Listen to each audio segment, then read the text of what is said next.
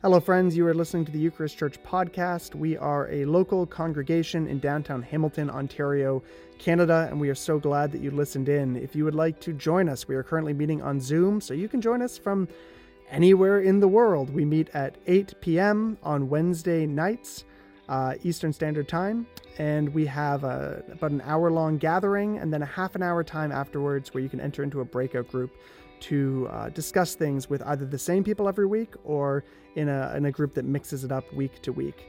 Also, if you are a part of our congregation in the area of Hamilton, we also invite you to join in on Sunday mornings when we have a community check-in time from 10 to 10:30, and we have a kids program that runs from 9 to 9:30, 9:30 to 10 as well. So you can find all the details for that at eucharistchurch.ca. But for now, we're going to carry on with our sermon series, Reclaiming Christianity. Grace and peace.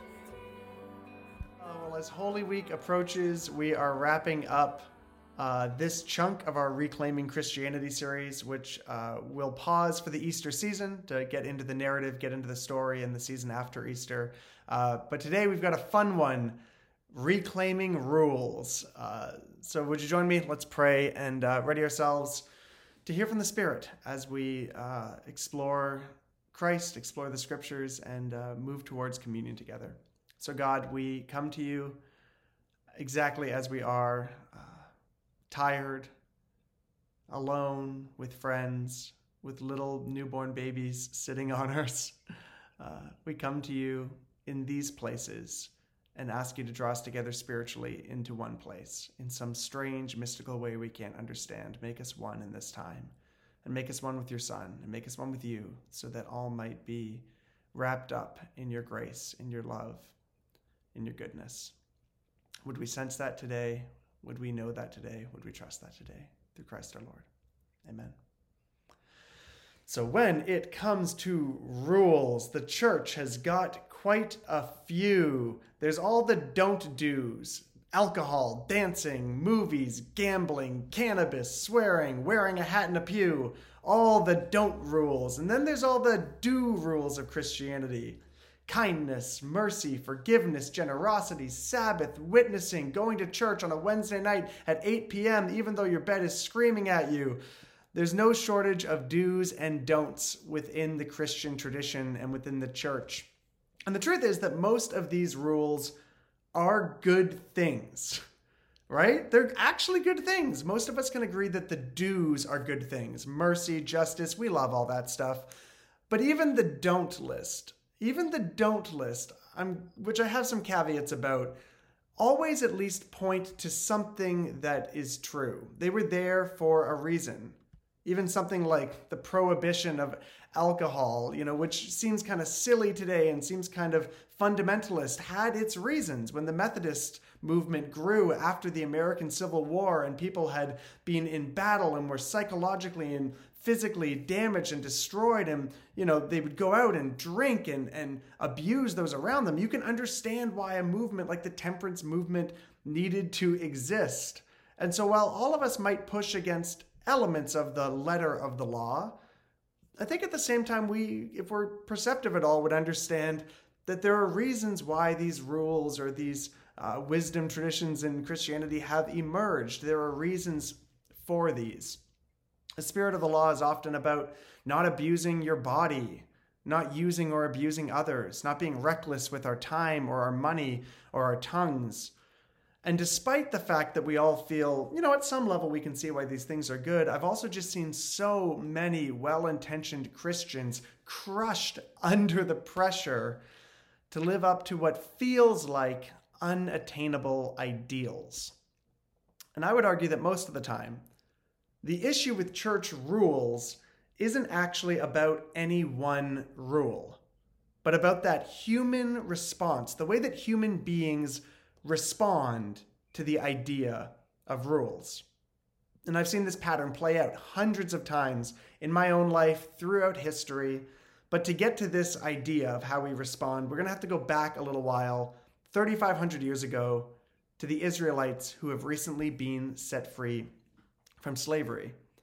When God liberates the Israelites from slavery, the world stretched endlessly out before them. Infinite options, infinite choices. competing freedoms, countless preferences. And if they tried to move in every direction at once, to go everywhere, to do everything that anyone might want to do, it would have very quickly left them scattered and vulnerable. And they likely would have been destroyed by another tribe or maybe even destroyed each other. And so these people who have been given a lot of freedom, a ton of freedom, actually need limitations. They need direction. They actually need some rules. And so God gives them rules. Over 600 of them in the Old Testament, to be particular, and then especially 10 of them in particular, the 10 Commandments. And a lot of these laws that you can read in like Leviticus and Deuteronomy, they seem really strange to us, but all of them are quite profound. Much like today, we might not always understand the letter of the law, but we still, when we read them, can get a sense of the spirit of the law. If you're interested in diving more into the weird biblical laws, I made a show a couple years ago called Holy Shift, which is on my YouTube channel. So you could watch that for a bit of a deeper dive into this. But some of the laws are strange and still very good. One of my favorites is this law that says you're not allowed to boil a goat in its mother's milk, which I like to say that there are some sins that I'm tempted to do and other ones that I just have never even thought of. Or another one that says, if your slave refuses freedom when they're offered it, that you should pierce their ear. But if you dig into these, they actually make sense. I mean, boiling a goat in its mother's milk is just kind of cruel, so that makes sense. But all these rules, they really had reasons. One of the best examples of a rule that seems maybe a little barbaric to us, but makes a great deal of sense is in Exodus 21, when God says to his people that if you injure someone and you take out their eye, if someone injures you and they take out your eye, that you are allowed to take their eye. And so it's an eye for an eye, a tooth for a tooth, a hand for a hand, or a foot for a foot, which does seem a little barbaric to a lot of us. Like, why not just forgive somebody and be gracious and all that? But come on, let's be real. Most of us can hardly make it through traffic without like honking and yelling at people occasionally. We're a little more primal than we think. And especially, when we're talking about 3,500 years ago, when human consciousness is still just developing in some of these patterns, there needed to be a way to end the cycle of violence. That feeling of you hurt me, so I hurt you. You made a comment about me, so I make a comment about you. You gossip about me, so I gossip about you. We still do this stuff. Is it any surprise that they needed a way to calm the violence? And so what they did, which was really wise, is they said, if someone takes an eye from you, you don't get to take their head or skull or something. You've got to keep it balanced. Somebody cuts off your hand, then their hand will be cut off. But it's an equalizing factor to stop that revenge cycle that so often happens in physical or psychological ways when we get into conflict with others. So all of these laws had a reason for being, whether we understand them or not. But in the time between the giving of that law and Jesus' birth, there has been endless debates about the rules. Because this is what happens with rules. Rules always need to be discussed, debated, contextualized. You always need to reevaluate rules. And this becomes a dance for the Jewish people, a dance for the rabbinic system, the teachers of the law, the Pharisees, a dance between the spirit of the law and the letter of the law. And by the time of Jesus, there's a lot of debate about all of these laws and debate about who is following them and who isn't. And the scribes and Pharisees, the religious leaders of the day, are the ones most engaged in this. If you want a nice metaphor to visualize this, picture like old track and field high jump. Did anyone else do the old high jump thing in track and field? I was not very good at it. Apparently my wife was pretty good at it. But they'd set the bar and you got to jump over it and clear it. And the question is always, where do you set the bar? Where should the bar be set? And who is going to clear the bar? And so Jesus offers a ton of commentary on these laws and on these rules. And that's where we're going to go in our biblical text for today. So if you have a Bible, I invite you to open it up to Matthew chapter 5. Claire, the most fun because of the big mat. When you were a kid and you landed on that mat, I would just lay there for a while. It was like a little nap after exercising. We're going to be in Matthew chapter 5, verse 17. I'm going to be reading again from this translation I've been reading from, where some of the words might be a little different. If there's something that needs explanation, I might pop out of the text for a second just to, in a word or two, explain what a word in this translation might mean. But I like the way that it comes across here. So we are in the Gospel of Matthew, chapter 5, verse 17. This is Christ in his Sermon on the Mount, which is his greatest hits of his teachings. Jesus says, "Do not think I came to destroy the law and the prophets. I came not to destroy them, but to fulfill them." So Jesus is saying, I'm not here to destroy all those rules, all the debate, all of that. I'm not here to end it, but I'm here to fulfill it. So what does that mean, to fulfill it? Well, let's go on. He says, "For amen, I tell you, until heaven and earth shall pass away, not a single iota or a single serif," kind of like a comma, a period, "not any of the details of the text, must vanish from the law until all things come to pass. Whoever breaks the least of these commandments and teaches people to do likewise shall be called least in the kingdom of the heavens. But whoever performs and teaches it, this one shall be called great in the kingdom of the heavens." So you're kind of like, oh, I thought Jesus was merciful and kind and kind of buddy Jesus. But here he's kind of aggressive about this. Like, nothing's going to fade from the law. Then this line in verse 20, he says, "For I tell you, unless your uprightness, unless your goodness surpasses that of the scribes and the Pharisees, you shall not enter the kingdom of the heavens. You have heard it was said to those of ancient time," now he's quoting the law, those number of laws. He says, "You shall not commit murder, and whoever murders shall be liable to judgment. Whereas I say to you that everyone who becomes angry with his brother shall be liable to judgment.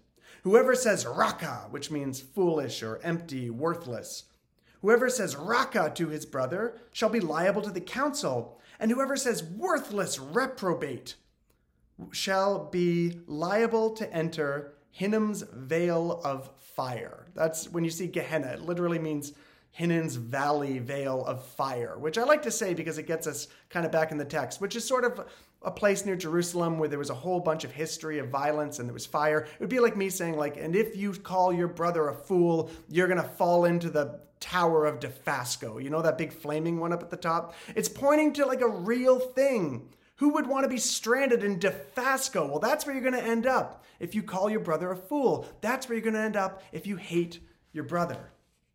And so, let me just keep going here. So what is Jesus doing here?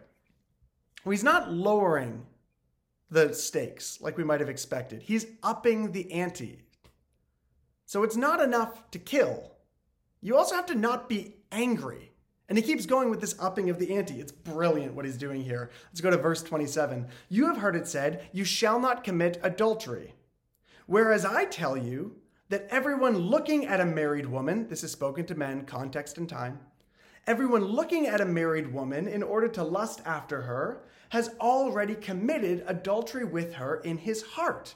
So if your right eye causes you to falter, remove it and fling it away from you. For it is expedient for you that one of your members perish rather than your whole body be thrown into the fires of Damascus. And if your right hand causes you to falter, cut it off and fling it away from you. It is expedient that one of your members should perish rather than your whole body should depart into the fires of Damascus." And so he keeps going into this. He keeps laying out examples, one after another. It's not enough to not have an affair. You can't lust after them. Bring the bar up. Don't swear by anything, he says after this. Don't make any oaths. Just make sure your yes always means yes, and your no always means no. And if you're struck on the face, don't retaliate in violence, but creatively diffuse the situation by turning the other cheek. Oh, and you have to love not only those who love you, everybody does that. You have to love those who hate you. You have to love your enemies. And as if he hasn't driven this point home far enough, chapter 5 of Matthew ends with, "Therefore be perfect. Be perfect as your heavenly Father is perfect." That's the goal Jesus gave us, perfection. How's that going for all of you? That's what he says. I got chapters and verses. And plenty of Christians have tried, haven't we? We have tried to be perfect. We have bounced our eyes and bit our tongues and smiled at everybody. And then, even then, we fail. And so we beg for forgiveness and we feel like dirt. Lord, we are just the wormiest worms that ever did worm. And we promise, God, next time, God, we promise we'll try harder. Just a fresh start, one more time, and I'll finally be perfect. But what if that's not the point of what Jesus is teaching here? What if Jesus isn't upping the ante in order to get us to try harder, but precisely to do the opposite? If you were at a gym, which you shouldn't be during COVID, but if you were at a gym and your personal trainer that you've hired to get you into shape so you can lose the COVID-19 told you to do 30 push-ups every day and said, if you do 30 push-ups every day, then you'll finally be in good shape. Well, you might go for it, right? You might do 30 push-ups every day, even if it was hard. But then if after a week of doing 30 push-ups every day, your trainer came back and said, you're almost there. Now you just have to do 1,000 push-ups every day. You'd be like, oh, 1,000 push-ups every day now. I'll try. But it wouldn't matter how hard you tried. It wouldn't matter how many push-ups you did. It's impossible. You could all try really extra hard to do 1,000 push-ups every day, and it's still not going to get you even a little bit closer to that definition of being in quote-unquote good shape. And maybe that's the point. Maybe that's the point. Not to try so hard. Not to worry about being in good shape, but instead to give up on that whole game of fitness. What if fulfilling the law wasn't just about Jesus living a life without sin? I think that's how a lot of us think about Jesus, fulfilling the law by following it perfectly. And yeah, I think there's space in obviously Christian theology for that. We believe Christ is the perfect, faithful one. But what if Jesus is maybe also saying that he is going to fulfill the law by fulfilling it, by taking it to its natural conclusion? And what if its natural conclusion is that none of us are able to do it? What if none of us are able to do it? The rules can be an excellent tool for diagnosing what's wrong with us, but the rules can't save us. We are unable to follow them. We are unable to save ourselves. And so maybe we'll need to trust someone else to clear the bar for us. Someone else, the living God, revealed to us in Christ, who enters us by the Holy Spirit before we have even come close to clearing that bar. We fall into the God who can only catch us when we are finally ready or finally forced to fail. And this is the bedrock doctrine of the Christian faith, grace. And if I'm being perfectly honest, grace is the reason I'm still a Christian. I cannot imagine an idea more counterintuitive, more liberating, and more elegantly hidden in all of creation. The idea that when we fall, then we are rising. That when we fail, we succeed. When we confess, we are forgiven. That it is in giving that we receive, and it is in dying that we are born to eternal life. It is when we are not capable, Anybody else feel not capable during COVID right now? Is there anyone else who every single day says, how are we doing this? My wife and I say every day to each other, this is an impossible situation.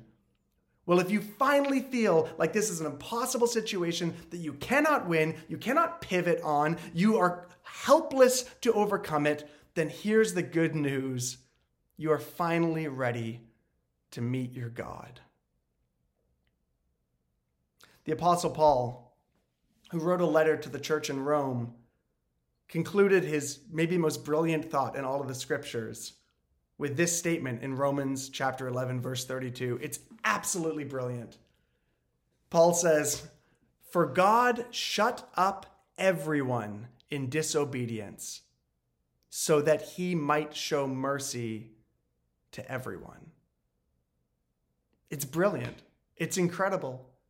To make all people guilty so that all people are finally united And then and only then, God can do the work of rescuing, restoring, and redeeming everyone and everything. It's like Jesus came along to the high jump bar and realized that as it was, some people thought they were close to clearing it. And then instead of putting it lower so that almost everybody could clear it, he did exactly the opposite and placed it so high that no one could ever clear it. So finally, we were all forced to be in the same place, and that place is the love of God. If we were in real life, I'm sure you'd all be amen, hallelujah, fanning yourself. I know. It's remarkable stuff here. What a marvelous, just enjoy. And we can just lay in the fun mat and enjoy it. This is the mystery of grace. The marvelous and strange and peculiar mystery of grace that was true then and beloved of Christ, it is true now. Because whether you'd call yourself a Christian or spiritual or even an atheist, the fact is we all have rules that we live by, don't we? We all have rules that we live by.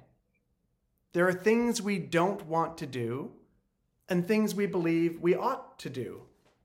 And if you have any self-awareness at all, you will quickly realize that you are unable to live up to even your own standards of goodness. Because we all want to be ideal employees, but we often fail to follow through on tasks. And we want to be well-read, but we binge a lot of Netflix. And we want to be spiritual warriors, but then we forget to pray. And we want to be attentive partners, but we're distracted by all the stuff around us. We want to be loving friends, but we're often judgmental and jealous. We want to be great parents, but we're also irritated with our kids. We want to be good citizens, but we find ourselves avoiding the neighbors we don't like. We want to be people of justice, but sometimes we just feel overwhelmed by the state of the world. And then we feel bad that we didn't do more to help.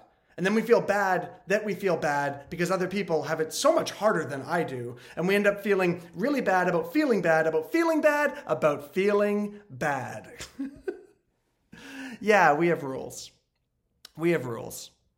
From the classics like love the Lord your God and love your neighbor as yourself to more modern rules like make the most of every day. And are you doing the work? There is no shortage of laws we are supposed to follow. And here's the thing. They're almost always good things. But they're good things that we are unable to live up to. And that is what sets us free. Unable to live up to even our own expectations, never mind the Creator's. We are left with only one uncomfortable and painful option. We must declare moral bankruptcy. We must declare moral bankruptcy. We must admit that we are unable to do what we know we should do. And we can no longer pretend to be capable, hiding behind small gestures of generosity or public displays of social justice. Instead, we speak truthfully to ourselves, to our God, to our neighbors, and we humbly fall down. And grace always catches us when we are finally ready to be caught.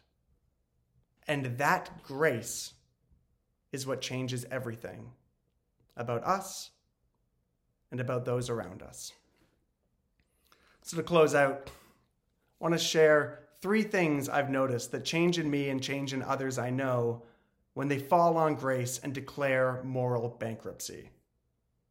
So number 1, when we declare moral bankruptcy and fall into grace, we are no longer judged. We are no longer judged. There's this thing that happens often at the LCBO. I don't know if any of you have found yourself there, where you've got like your wine and you've got like all these drinks. You're really just spending money in like really just kind of bougie ways. And, you get to the checkout line and they say, would you like to donate $1 to help sick children? And you go like, and you have that moment of panic. And I just found myself saying, no, but I promise I'm a really good person. I just started saying that. I don't know why. I just kind of thought it was funny. I guess I would say it because deep down inside, I knew I wanted them to know. I'll be like, no, I'm not going to, but I'm a really good person. I give to many causes. I'm very charitable. I always make eye contact with people on the street when they ask for $1. I'm a good person. And we all carry around a narrative, don't we? That we ought to be good people. And of course, we're never doing quite enough to be the person we really should be. But grace sets us free. Grace sets us free and reminds us that God's embrace of us is a gift, irregardless of our ability to live up to the rules. And that sets you free from the judgment of others, whether real or perceived judgments. That sets you free from the judgment of others and our endless attempts to appease the demands of others. We become free to say, I don't need to prove myself to others. We become free to say, I don't need to follow anyone else's rules. And that's really good news. Now, unfortunately, that comes with one annoying caveat. When we declare moral bankruptcy, we are no longer judged by others, and we are also no longer able to judge others.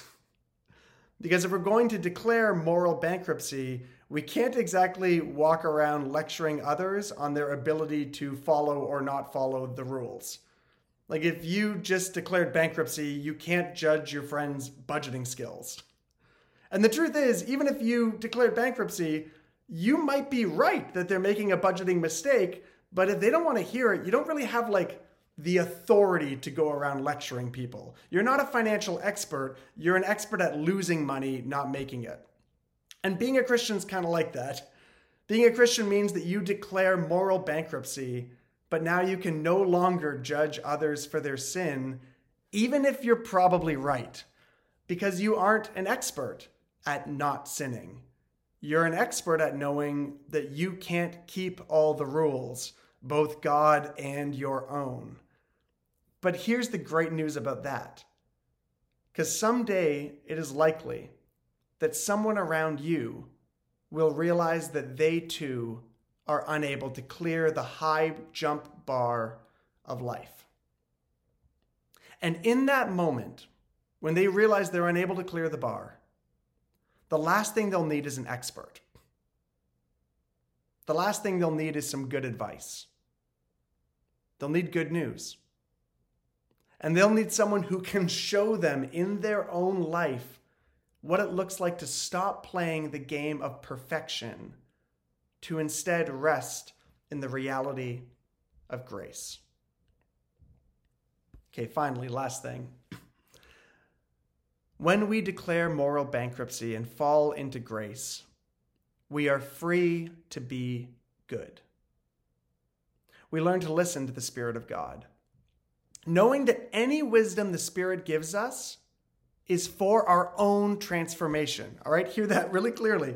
Any law, any wisdom, any rule that we might follow is for our own transformation and for our own good. God isn't calling you to mercy, to kindness, or to forgiveness because it's bad for you. No parent would give their kid broccoli just because their kid hates it. And if you know not to give your kid food just because they hate it and it's no good for them, then certainly God knows not to give us things that we hate that are bad for us. No, God gives us his wisdom because it grows us, it liberates us, it empowers us. But we also know that following that wisdom is not what saves us. We don't live faithfully to earn forgiveness, but because we've already received forgiveness. We don't trust the Holy Spirit to earn God's love, but because we've already been loved. There's a famous quote from John Steinbeck's novel, East of Eden, and I've seen it used often by those who are leaving religion. Often online, I've seen it used by Catholics and Mormons, maybe more strict religious sects. And the quote is really beautiful, but the quote is, "Now that you don't have to be perfect, you can be good." Now that you don't have to be perfect, you can be good. And it's so sad to me that so many people see this as the opposite of the Christian message, because to me, that's about as thoroughly Christ-like as things get. That you and I don't have to be perfect because Christ was.